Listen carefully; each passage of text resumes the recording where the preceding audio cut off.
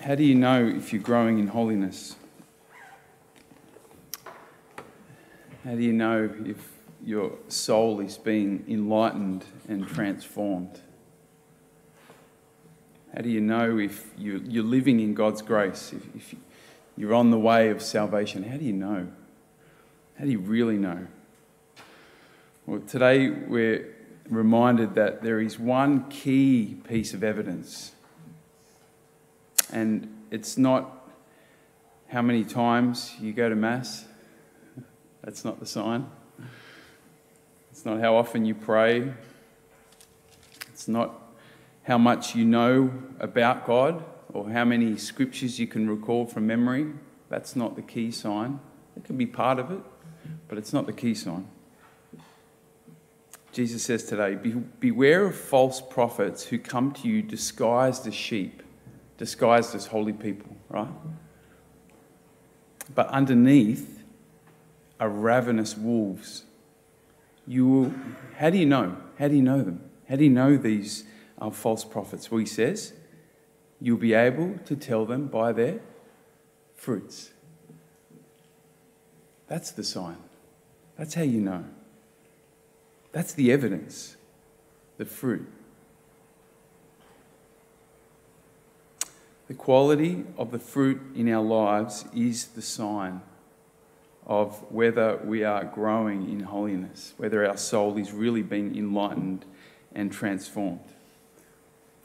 How we think and speak about others and to others. How we spend our time and our talents and our treasure.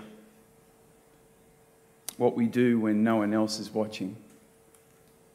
And so much more, right? That's the fruit that really matters.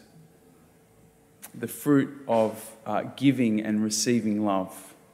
That's the sign, right? All of us are bearing fruit, and that's quite clear in Jesus' image today, right? But it's either good fruit or bad fruit. And the question for us, and a good question to keep coming back to, is, okay, I'm bearing fruit in my life, but what kind of fruit am I bearing? And the truth is, I'm sure it's a mix, but what's the percentages at the moment?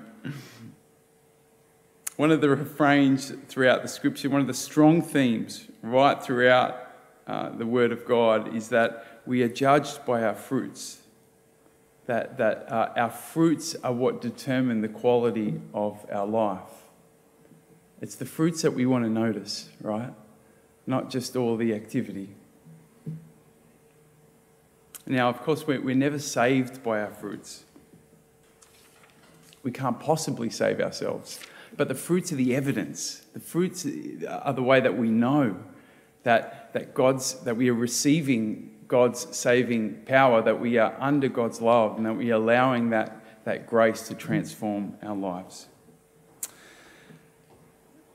Today, Jesus also gives us a really important little insight as to how we can become more fruitful with the good fruit, right? What he helps us to realise is that if we want good fruit, the key is not to focus on the fruit, but to focus on the tree, right?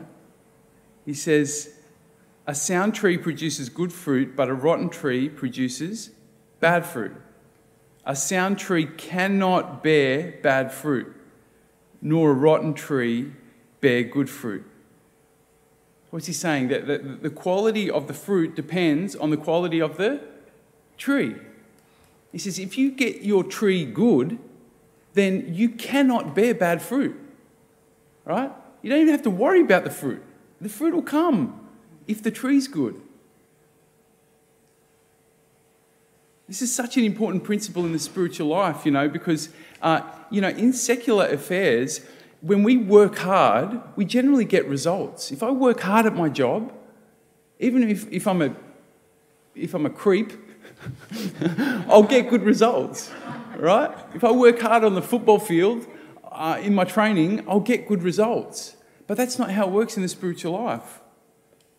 That's not how it works when it comes to holiness, because we cannot be holy by our own efforts. It's not possible, because to be holy is to be like God. As St. Paul says, it's to be true images of his Son. We can't make it happen through our effort. We need to get the tree sound. We need to make our tree healthy if we want good fruit.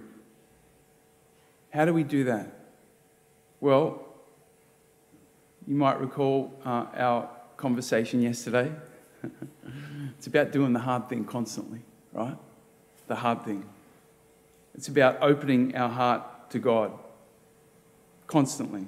It's about repenting constantly.